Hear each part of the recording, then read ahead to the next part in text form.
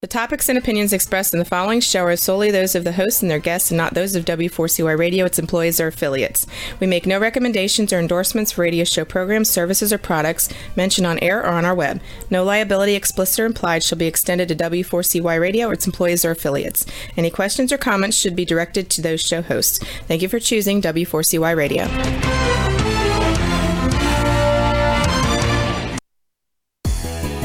Welcome back, everyone, to the Geeks, Geezers, and Googleization Show, the home of Googleization Nation, where we talk with HR and business thought leaders about the crazy shift going on in the world of business, technology, and HR. Here's your host, Ira Wolf, and co-host Keith Campagna.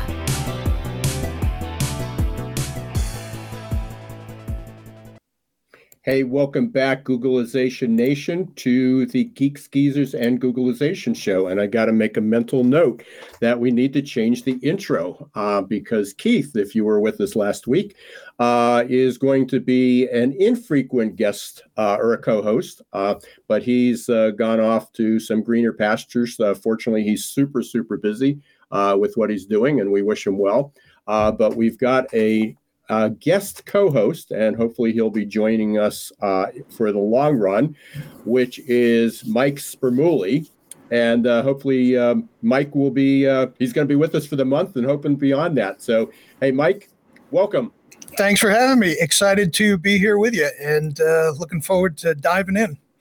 Yeah, absolutely. So you and I go back. We got a great story. We're going to have our 20th anniversary of our blind date in El Paso, Texas. I was wondering if you were going to. I was wondering if you were going to bring up El Paso, but since you did, yeah, that's it. It all started one night on Valentine's Day. On Valentine's Day, yeah, it was. You had an opportunity, and I had I had an assessment. Basically, won't give the name of the company, but we met through a mutual friend, a colleague, Judy. She hooked us up, and I said, hey, this is worthwhile, and flew down sight unseen, had no idea what you look like, met in the airport, and we've been good friends ever since. And so it's great to be able to do this with you again. The same here. Yeah, so it'll be fun. We've got a great show going on. So a couple things, just kind of a setup here. I've been reading, for anybody who's following me, and I hope you do on LinkedIn or Twitter, just type my name in, we'll show up, or you can certainly subscribe to Googleization Nation. But one of the things that I've been doing over the weekend, or for the last few weeks, is working on the AQ assessment, the adaptability quotient assessment. You'll hear a little bit more about that during the commercial break and throughout the show. But I was reading a book. It's called The Adaptive Advantage. And for anybody who's followed me over the years and even read some of my books, I always try to kind of make it real for people.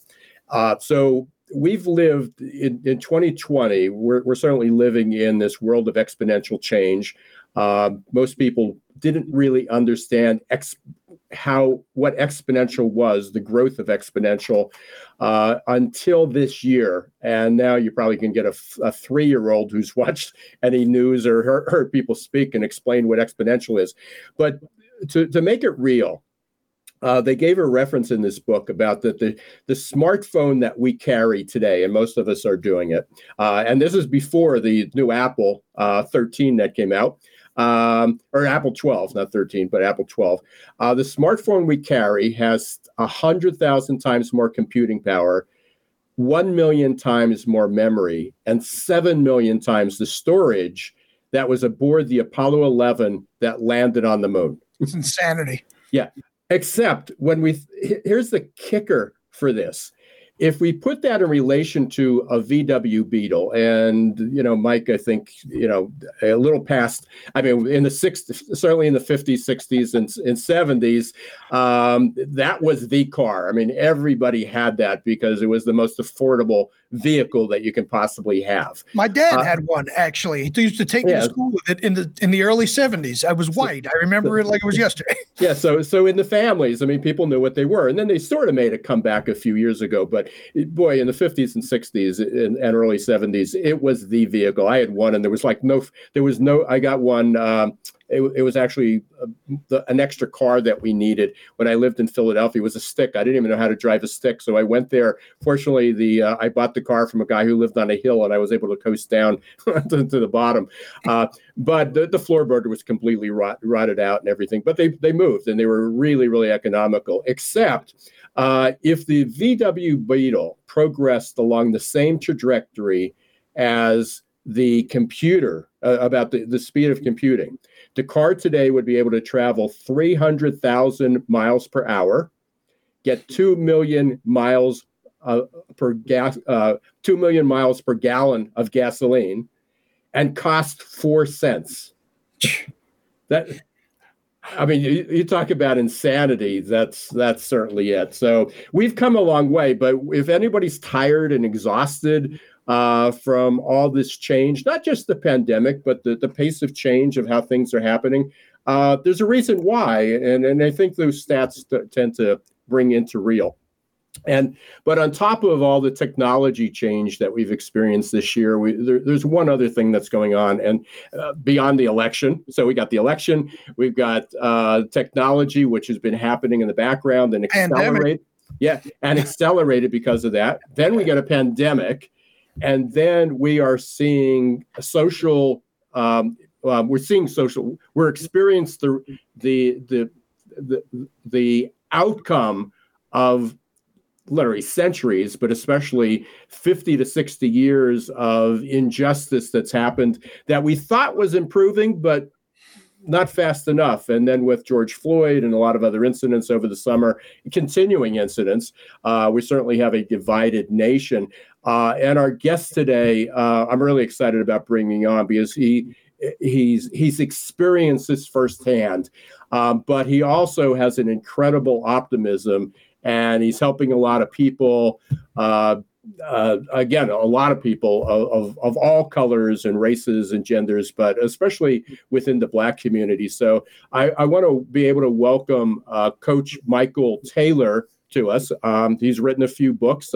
I'll have him share the story that we've got. But two of the books are basically Overcoming Our Adversity is Your Greatest Ally. And the other one, which was the title of our program, which was about overcoming Black male stereotypes. So, Michael Taylor, welcome to Geeks, Geezers, and Googlization. Well, first of all, I got to tell you, I love the title of your show because I'm definitely a geek and a geezer. So I'll fit right into this conversation. Yeah, well, I think the geek part probably hits all of us, and the geezer part probably I get to legitimately own that title by chronological age. But I'm not ready to act my age yet. So yeah, for sure. But thank you. You've had quite a journey, which dovetails for anybody who listened to our show last week. We had Michael, the other Michael Levitt. Michael, in his 30s, had experienced. He has a book called 369 Days, and within those 369 days, he had a heart attack from stress, from burnout. He then lost his job. It was during the Great Recession, so he was off work, and then he got laid off because of that. He then lost his car and had his house foreclosed, all within 1 year. And he talked about the impact of burnout, and he feels that the impetus for that was, or the catalyst for all that was certainly his, the stress that his work life, his lifestyle of how he was doing that. You had similar experiences, which we'll get you into, but you had one additional disadvantage. And for anybody who can see us now on video, you're Black. And obviously, I was trying to prepare for the show, and I went back and said, what could I think of similar? Have I ever been discriminated against? And I grew up in a town that was 95% or more Catholic, with 35 Jewish families. And I was raised Jewish. I was the only Jewish kid in my class. I didn't experience it overtly, but there was definitely some, discrimination that was allowed. And I remember my parents couldn't join certain clubs. There was a local a local community country club, and they weren't allowed to join because of that. So there was some discrimination, but it certainly wasn't overt. And Michael Spramulli, probably as an Italian Catholic, you fall into some of that. So yeah. I think, when we talk about stereotypes, we're there. But before we get to the stereotypes, tell us a little bit about your story, Michael, how you got to this point, because it certainly wasn't a smooth journey. Well, let's start at the very beginning. I was born in the inner city projects of Corpus Christi, Texas, to a single mom with 6 kids, and we were basically the poster children for poverty back in the 60s. When I was in the 11th grade, I decided to drop out of high school because I convinced myself that I could get rich selling vacuum cleaners. pretty poor choice, but I won't give the name, but I sort of remember. It was like one of two that a lot of people did that. I can tell you. I knew. Unfortunately, I knew people that tried that same route. Yeah, but fortunately for me, I landed a job with this building supply center at the age of 19. I worked extremely hard, climbed the corporate ladder. And at the age of 22, I was living the American dream. And I was actually the youngest manager in the history of the company, and only the second Black manager in the 75-year history of the company. And so at the age of 23, I was living the dream. As I mentioned, I had the house, the wife, the 2.5 kids, and all of that. And by society standards, I was pretty successful. And within approximately a 6.5-year time frame, that American dream turned into the American nightmare, as I went through a divorce, a bankruptcy, a foreclosure, a deep, deep state of depression. And I was even homeless for 2 years, living out of my car. And during the darkest period of my life, I received a miracle. I was sitting up late one night because I was too depressed to sleep. And I was sitting at the edge of my bed, looking across the room at my bookshelf, when I happened to notice that every book on my bookshelf had something to do with getting rich or making money. And as I looked at those books, this question just popped in my head. Michael, what if you took all the energy and effort you've used in trying to get rich and simply figure out how to be happy? And it was that one simple question that literally changed and saved my life in an instant. I can't describe it in words, but something in me shifted, and all of a sudden my depression lifted, and I had this amazing clarity that I was going to be able to rebuild my life, and it was going to become extraordinary. And as a result of that question, I stopped reading books on getting rich and making money. I started reading books on psychology and philosophy and spirituality and metaphysics, and I went on this amazing journey of transformation. Well, fortunately, I was able to rebuild my life. And in doing so, I decided, obviously I'm not the only person that's gone through a lot of these adversities. So why not write a book to support others who may be dealing with those same challenges? And that's why I wrote Adversity is Your Greatest Ally: How to Use Life Challenges as Stepping Stones to Live the Life of Your Dreams, to support others in dealing with adversity in their lives. So within the book, and I kind of read excerpts of things that you've done, there's a couple steps. I mean, there's a couple challenges that you had. So other than reading the book, what were some, kind of give us the highlights of that, the abridged version of what someone can do, because again, there's 6 billion people that are experiencing adversity this year, right. And I think I said this before, but one of the quotes that you had was about experiencing serious difficulty or misfortune. And, I heard that in one of your presentations. And, certainly, I don't know anybody on the planet that's probably not experienced some difficulty this year or misfortune. Yeah, so let's break it down into 5 simple steps, okay? Step number 1 in turning what I call your adversities into allies. Number 1, which is the most difficult things for anyone to do, is to take 100% responsibility for your life turning out the way you want it to. You see, as human beings, it's easy to point fingers and place blame on them and those people or whoever. We can blame our parents, we can blame our race, we can blame our age, we can blame our lack of education. I mean, there's a gazillion things we can place blame on. But until we decide, and it's a conscious choice that we have to make, that we're going to be 100% responsible for our life. And as soon as we do that, everything changes. Because then you're no longer a victim. Then you become responsible, and you can now have the tools or the keys to transforming your life. And if you're unwilling to do that, nothing else will change. That's the first thing. Second thing, you have to be willing to get out of your comfort zone. As human beings, we dislike discomfort. We don't like being uncomfortable. But we have to understand that if it doesn't challenge us, it can't change us. And so being willing to step out of our comfort zone is the next step. And once again, it's really difficult for most people to do that because getting out of the comfort zone is kind of scary. And most of us like certainty. We don't want to step into the unknown. So we try to stay comfortable, but we cannot grow if we don't get out of our comfort zone. Number 3, if you're going to turn your adversities into allies, you have to commit to your own growth. And I've always been fascinated with human potential and how people have overcome adversities in their lives. And I read a lot of books and have met a lot of people who have overcome adversities, and they all have a very similar story. And that story is they commit to their own personal growth and transformation. That means they're willing to learn new things. That means they're willing to become self-introspective, to look at life through a different lens versus what society says we're supposed to do. So that's key number 3, commit to your own growth. Key number 4, you must develop a positive mental attitude, which can be extremely difficult if you pay attention to mainstream media.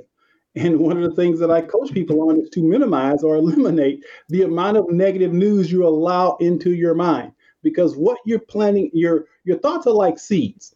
And so you plant negative seeds, you're going to have negative experiences in your life. And if you listen to enough negativity, obviously you will have a negative attitude. So developing a positive mental attitude is key. And last but not least, you must discover your unique gifts and talents. Now, this is kind of unique because when I was living the American dream, as I thought it was anyway, I never realized that I had this amazing gift of writing and speaking. I never dreamed of being a writer, but as a result of the journey that I went on, I discovered that I had these amazing gifts to write. And so, as mentioned, I've written 8 books, and I love public speaking. I never dreamed of being a public speaker, but it's a gift that I have that I discovered through this process. So for those people who are out there struggling with all the challenges in their lives, ask yourself a simple question. What is it that you're really good at? And amazingly, very few people have even asked themselves that question. What am I really good at? And so the key is to find what you're good at and what you love. And when you do that, then in a lot of cases, you can take those gifts and talents and apply them to making the world a better place. And that's when you discover what I'll call your purpose, your divine purpose, because I believe every human being does have a purpose. So finding what we love and what we're good at, figuring out a way to apply them to make the world a better place, then we are on purpose. And then our lives become more rewarding and fulfilling. Outstanding. Mike Spermulli, have any thoughts? Well, I've got a question related to item number 4, which is, and it's, controlling the negativity. How do you, let's say, because I know a lot of people going through a lot of different things right now. Everything's unstable, work is disrupted, what have you. When someone seems like nothing's good in their life at this moment, what advice would you have for that person to at least start the process of tuning out the negative and realizing that there are positive opportunities that await, but you just have to look for them? Well, a couple of things. First of all, as human beings, we have this amazing gift called imagination. And everything begins in our imagination. So imagine this. I'm actually homeless. I'm living in a car, right? I have nothing, no material possessions. I used to sleep in the back seat of this car. And what I would do is I would take these little sticky notes and I would write little things that I was grateful for on the back of the seat in front of me as I slept in the back seat.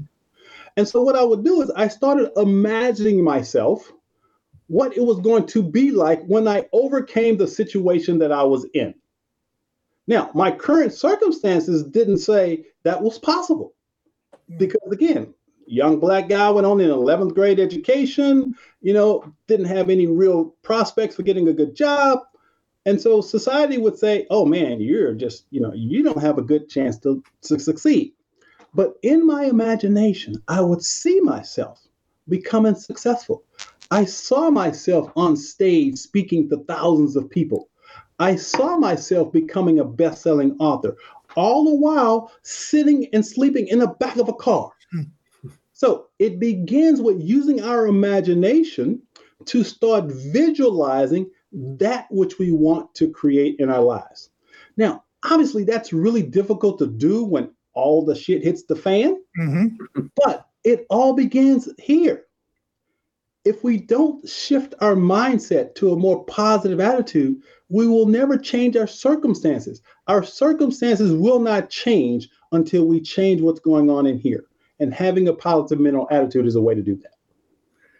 Mike, Michael Spermuli, I can almost sense, we've known each other a long time. I can almost sense the same wheels turning, going back to the quality of motivation. Yeah, exactly. So Michael Taylor, I was introduced, I started this business 25 years ago, and right away I was introduced to this model, which was the quality of motivation. And prior to they were trying to take it into business. But prior to that, most of the studies had been done, low-income families, in prisons like Leavenworth, a couple other prisons, and they looked at recidivism. Why do people who have model behavior inside on the way home get drunk, get into a fight, or steal something, their break? Why do people in poverty continue to live in poverty even though they're given opportunities to get out? And they broke it down basically real simply. We don't have a whole lot of time to do it, but basically it looked at a principle of people are motivated by pain or motivated by pain and pleasure, to attain pleasure, to keep the pleasure we got, to avoid pain, and to escape pain. And what we are taught is how to get pleasure, those quick bursts, and how to escape from pain. But we're not taught how to keep what we got and how to avoid getting into trouble. But on the counter side of that, as you were going through this list, I'm going, okay, that's a counterproductive behavior. That's a counterproductive behavior. There was self-defeat and self-martyr and self-punishment, and they used to call it self-martyrance. And the self-defeatance was, I have an opportunity to improve, but I'm not smart enough. I'm Black. I'm Jewish. I'm Italian. I'm short. I'm tall. I'm whatever it is. And so people learn to turn down those opportunities. The sabotage is I've got, and I'm careless. That's the emotion that does that. I just blow it. I've got an opportunity. It doesn't matter what color, race, ethnicity, or gender, but you're given a new job, and then you continually show up late, or you mouth off. Then it looked at self-punishment. Self-punishment was no pain, no gain. If it's not, if it doesn't hurt, it's not worth doing. It's too easy. There must be a catch. And the final one was going back to this hope. And this keeps, in the 24 years that I was exposed to this, it keeps going back to this, that it's called, that the behavior is self-martyrance, and it's driven by hopelessness. And what happens is that each of those four behaviors, the self-defeat and self-sabotage, self-punishment, self-martyrance, are skills we learn. And when you were talking about comfort zone, those were the skills that we learned how to use those skills for immediate gratification. So when we come back, we're going to take a break here in a minute or so. But when we come back, and again, this kind of segues into the black male stereotypes, or any type of stereotypes, of how do we help people overcome this? How do we people help that you'll never be successful because look where you came from. You don't have a degree. You did it, but there's something within your DNA that inspired you to do it differently. But there's obviously a lot of people that are in poverty of all colors, but especially in people of color of the Black community, that are really struggling, from education, from transportation, from opportunity. How do we help overcome that? Because it's a skill that they learn to leverage. And again, going back to comfort zone, it's a whole lot more comfortable hanging around my buddies, than it is to lose those friends. If you become successful, then you won't be friends with us. Therefore, let's pull it back. So, and Mike, that also brings back what I think when I met you, you were either just finishing or you were still working in a prison. I was a couple of years out of prison as a mental health counselor, and It was still that experience was very fresh in my mind, because I think we had met shortly after I had started my company, which was in '98. I think we met around 2000, something like that. 2001, I think, was our date. Coming up in February. So we are going to take a break. You've been listening to the Geeks, Geezers, and Googlization show. I'm with my guest co-host today, Michael Spermulli. And our second Michael today is Michael Taylor. Our guest has written a number of books, Shattering Black Male Stereotypes, which we're going to talk about coming in. And we are just talking about how to make adversity your ally. And we all basically need that. So we're going to take a short break, hear from our sponsor, Success Performance Solutions. We're going to introduce a new program, and we will be right back. Hiring top talent shouldn't be left up to the roll of the dice. And yet, that's exactly what many organizations do. They roll the dice, cross their fingers, and pray for a better outcome. Hiring the right employees the first time is much too important and way too costly to leave to a game of chance. Your employees and your customers deserve better. For 25 years, Success Performance Solution has been helping small and medium-sized businesses hire smarter. They offer pre-employment and leadership assessments from typing and data entry to C-suite competence. Whether it's production, sales, healthcare, call centers, or management, Success Performance Solutions can help. Visit their website at www.successperformancesolutions.com to schedule a free demo or call 800-803-4303. A lot of you might be feeling like you're standing in deep shift. But do you know what grows and rises out of deep shift? Opportunity. To successfully navigate the shift to the new normal, each of us must learn to rapidly adapt to the speed of change. Some of us are hardwired for this. Others, not so much. That's where Success Performance Solutions can help. Success Performance Solutions is now your AQ headquarters.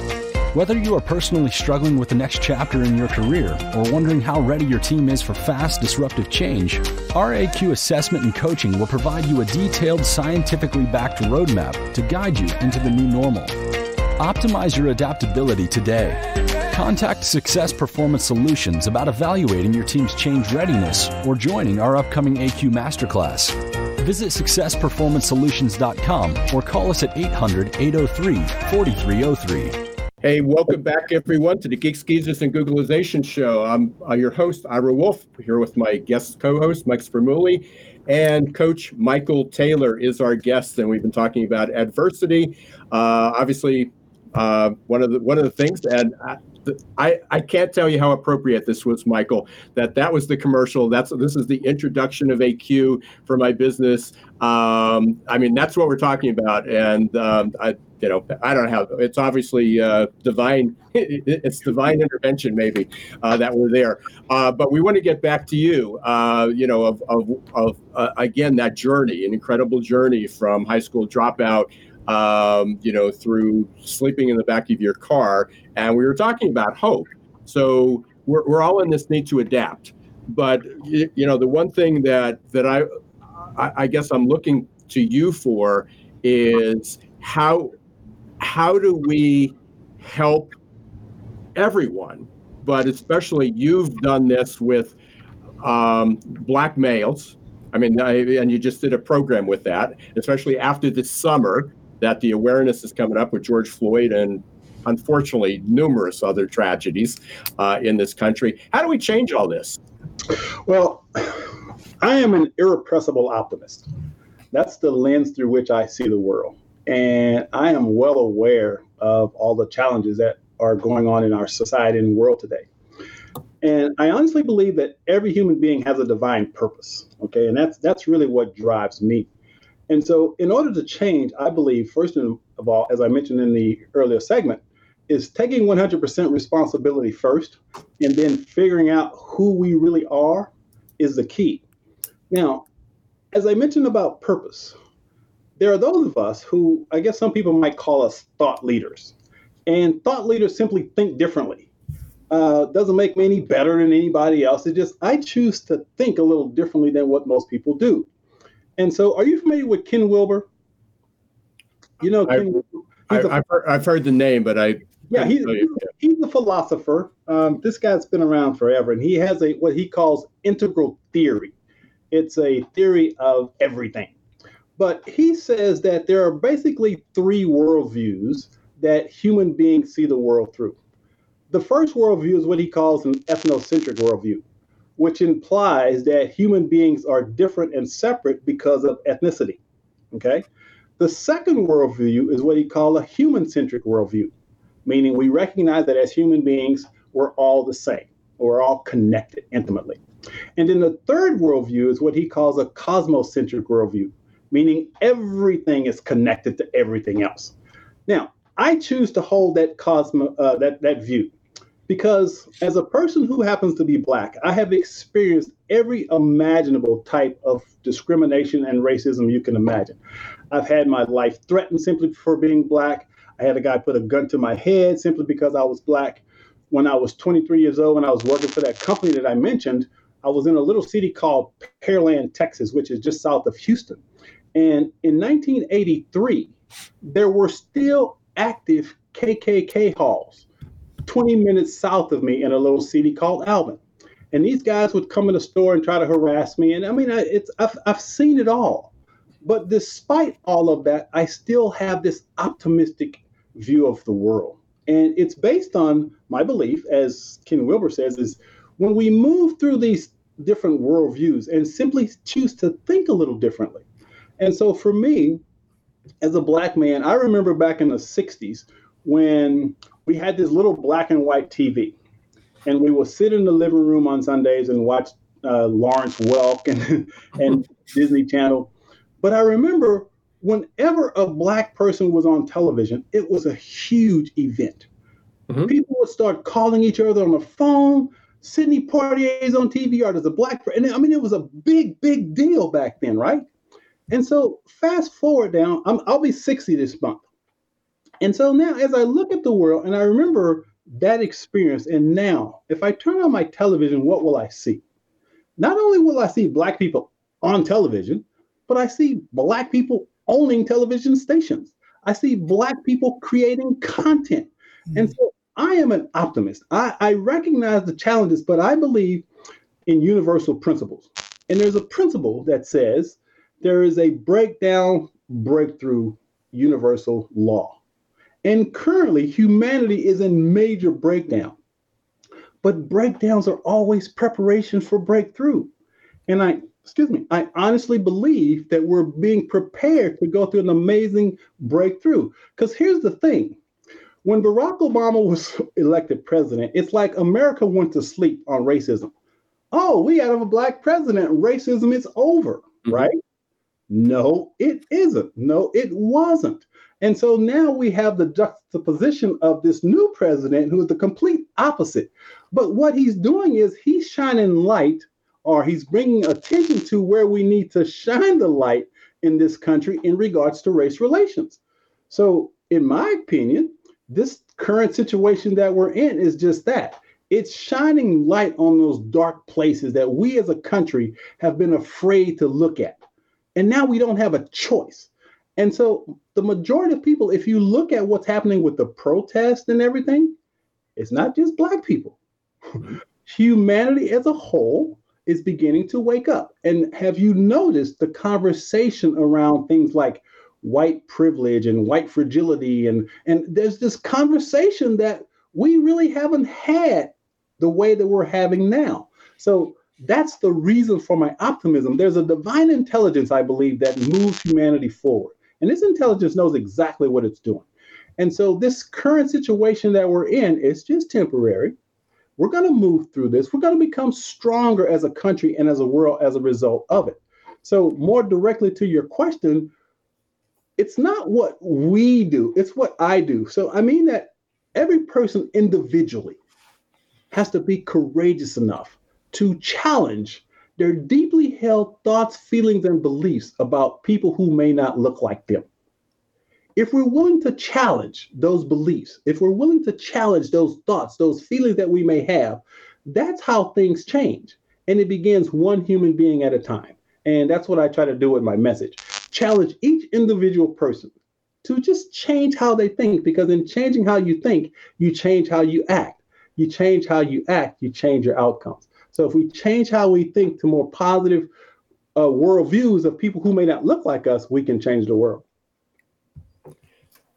So, Michael, I'm thinking there's a million thoughts, and I know we just have like 9 or 10 minutes left in our conversation here. So one of the things is, as a little bit older than you, not much, but a little bit older, as a white, middle, upper class male, I certainly didn't face, as many or even a fraction of some of the adversity that you have. It wasn't always that way. I grew up in my family owned a small retail store in the coal regions, a coal mining town. So, kind of came out of there, but, things have changed. But I also, at least in I agree with you with the human, at least the human-centric and all of them. I think it's a three-legged stool. I think because we still need to protect our identities. We just can't become one amorphous body. So we're still going to, if we lose our gender, ethnicity, our color, and we don't recognize anything, that's a challenge. But it also seems that a lot of us are tending to walk on eggshells because we don't want to offend. We are generally trying to improve it. So I've participated and I've heard discussions about if you say you're not a racist, you probably are, unless you actively go out and protest it. It seems that everybody's taking an aggressive stance, and then people get defensive, and people are trying, and they're uncomfortable with what they say. I guess I'm not sure there's a right or wrong answer, but what's your take on all that? Well, first of all, I think the word racism and racist has been so overused and abused that it's lost its real meaning. And I think what's happening is a lot of people, for whatever reason, specifically white people, there's this thing about guilt and shame that I think a lot of white people are feeling as a result of all the racial stuff that's going on. I don't believe, personally, if you didn't own slaves, you shouldn't feel shame if your forefathers did. You shouldn't feel shame about that. You shouldn't feel shame that you're white. You should be proud of your ethnicity. But this whole idea about white privilege, and I know there's a big backlash and that, people feeling pretty negative about it, but I say embrace your ethnicity. Don't be ashamed or feel guilty because you're white. If you're not participating in the racist attitudes and structures that are out there, you shouldn't feel guilty. Now, the question is, are you willing to feel compassion and empathy when you see things like George Floyd? Are you willing to open your heart and allow yourself to feel what's going on without a mental judgment about it, but just as a human being? Can you not sense the sadness and the hurt that we as Black people feel when we see those types of things happening to us? So it's really not about passing judgment and making white people feel guilty or shame. It's about just bringing awareness to the fact that this country still has a ways to go. But at the same time, once again, it's my belief that the trajectory that we're on is positive. I don't think we're going back in race relations. I don't think race relations are getting worse. I really don't. Because of technology, we now get to see that which Black people have been saying since the beginning of time. We've been saying that there's a system in place that needs to change.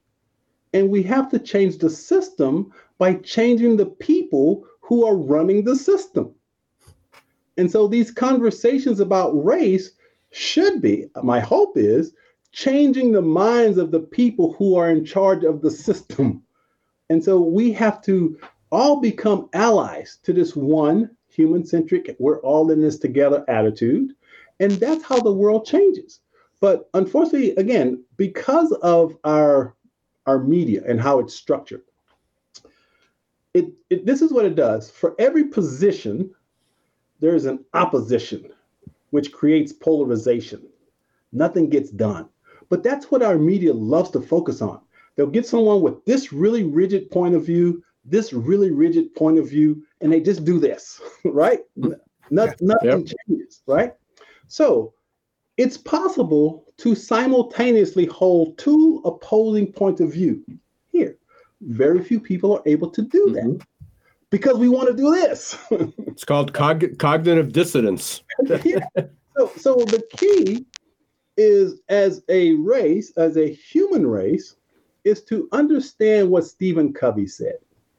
Stephen Covey said, seek first to understand and then be understood.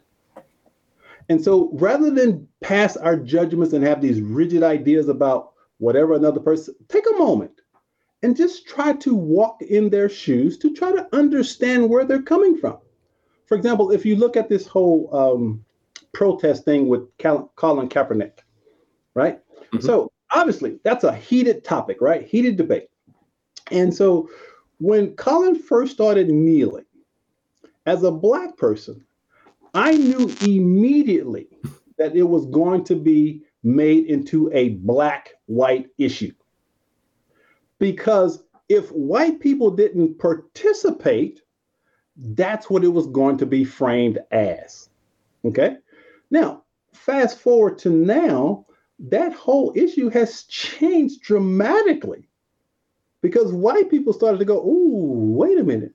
Maybe there's a different way to look at this. And when Roger Goodell of the NFL comes on television and says, we were wrong, that tells me that there's a shift in consciousness as how we see this. Now, with this whole George Floyd situation and race relations, it's been building up on that Colin Kaepernick protest, but now people are starting to say, ooh, it never really was about the flag.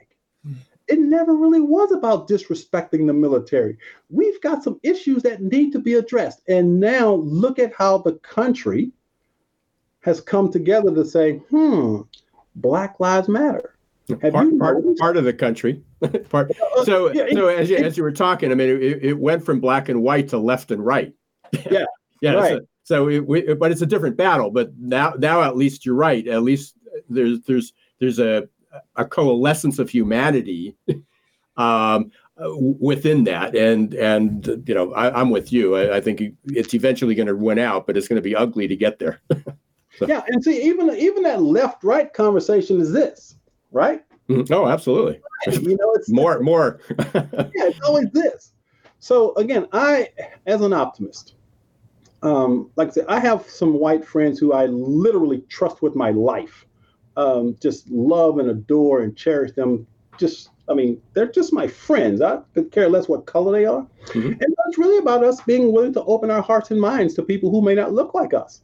And it's really difficult to do that. Why? Because we have, as human beings, biases and prejudices that we have to be willing to address. So again, I love the conversation that we're having now about bias, because I believe we don't live in a racist society anymore. We do live in a biased society. Why? Because it's a society of human beings. As human beings, we'll always be biased and prejudiced, right? But again, consciousness starts to shift. So if you think about the civil rights movement, okay? And in my book, Shattering Black Male Stereotypes, I have what I call the CWBS. The CWBS is the collective white belief system. So back in the 60s, or even before that, the collective white belief system was that Black people were different than, less than, so forth, right? So collectively, most white people felt that way. And when they did, they set in place a system based on their feeling and thoughts of being superior. And that's why we had all of the laws that said Black people couldn't do this and Black people couldn't do that. But as humanity evolves, that CWBS starts to change. Why? Because of evolution, first of all. But I'll say that back then, when the CWBS was more dominant, that's when the racist laws were put into effect. As humanity has evolved, that CWBS is now starting to fade away. Why? Because in just a few years, white people will no longer be the majority. So humanity is shifting. You have no choice. You have to accept that it's shifting. The attitudes, the beliefs are changing. And that's what's going to move us into what I consider a more positive future. And the best thing is we are having the conversation, even though it could be uncomfortable, it could be divisive, it could be ugly. At least we're talking about it. And the fact that we're even having this conversation today confirms for me that the things are changing. Super. I'm getting the signals here. We're going to get pulled off in a couple minutes. Michael Taylor, how can people get a hold of you? Where can they buy your books? Well, if you go to CoachMichaelTaylor.com, you'll have access to most of my sites. If you're interested in learning more about the Shattering Black Male Stereotypes book, I've actually started a movement called the Shatter the Stereotypes movement, specifically for Black men, to empower them to embrace this optimistic attitude that I'm talking about. So they can go to ShatteringBlackMaleStereotypes.com. And if you're dealing with adversity and you're struggling with life, go to AdversityIsYourGreatestAlly.com. You and I are going to continue this conversation because, especially with your mission and what you're doing, again, helping people adapt. I mean, the mission of the adaptability quotient, it's the company that I've associated with, happens to be that we don't want to leave any human being behind in the time of fast change. So and again, regardless of color, race, gender, ethnicity, we're there. Thank you. This was powerful. Love the conversation. We're going to continue this.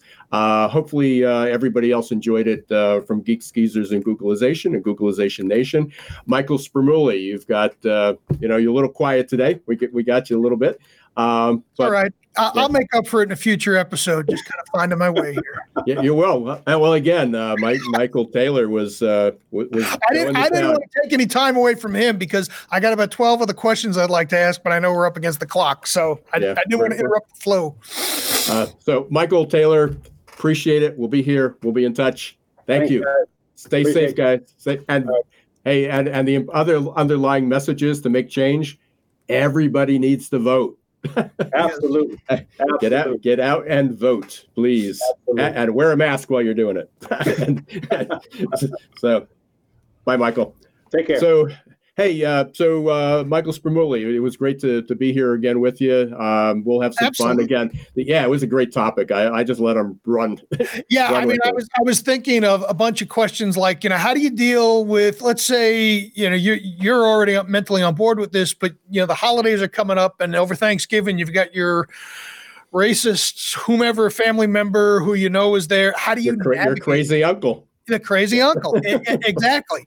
I mean, he could probably do a whole hour on that because, I mean, that's where it really. We all have them. That's probably something that binds all the races and genders and ethnic groups. We all got a crazy uncle. Exactly. Yeah. There's always someone lurking around in the corner. Background. Yeah. So I appreciate it. Hey, look forward to you being here next week. Absolutely. Along with all our listeners and everyone from Googlization Nation. A couple reminders. Again, the adaptability quotient, you're going to be hearing a lot about it. We got our masterclass coming up in a few weeks. Easy way to learn more about it is you can go to know, which is not N-O, but K-N-O-W, knowyouraq.com. I'll take you right up to the website. You can boost your AQ and go to the masterclass, get information about it. It's only $65, and there's going to be 3 2-hour classes. You'll get the assessment for free or a part of that. So hopefully you will join us. And if you have a team of people, there's actually a discount on top of that. So hopefully that you'll be part of that. Thanks again to everybody who's been listening. Remember to go up to Googlizationnation.com for updates about shows, live streams, webinars, some of the other events we're going to be happening. And for anyone who's listened and enjoys it, if you didn't enjoy it, let us know. If you did enjoy it, please tell your friends. We're on every Wednesday live at 1 p.m. on YouTube, Facebook, W4CY.com. And then we're on the podcast, Amazon, Apple, Google, Spotify, iHeart. Everywhere. We're everywhere where audio is found. Yeah, absolutely. We're not too far. Until the next episode of Geeks, Geezers, and Googleization, this is Ira Wolf and my special co-host, Michael Spramuli. Don't let the shift hit your plans.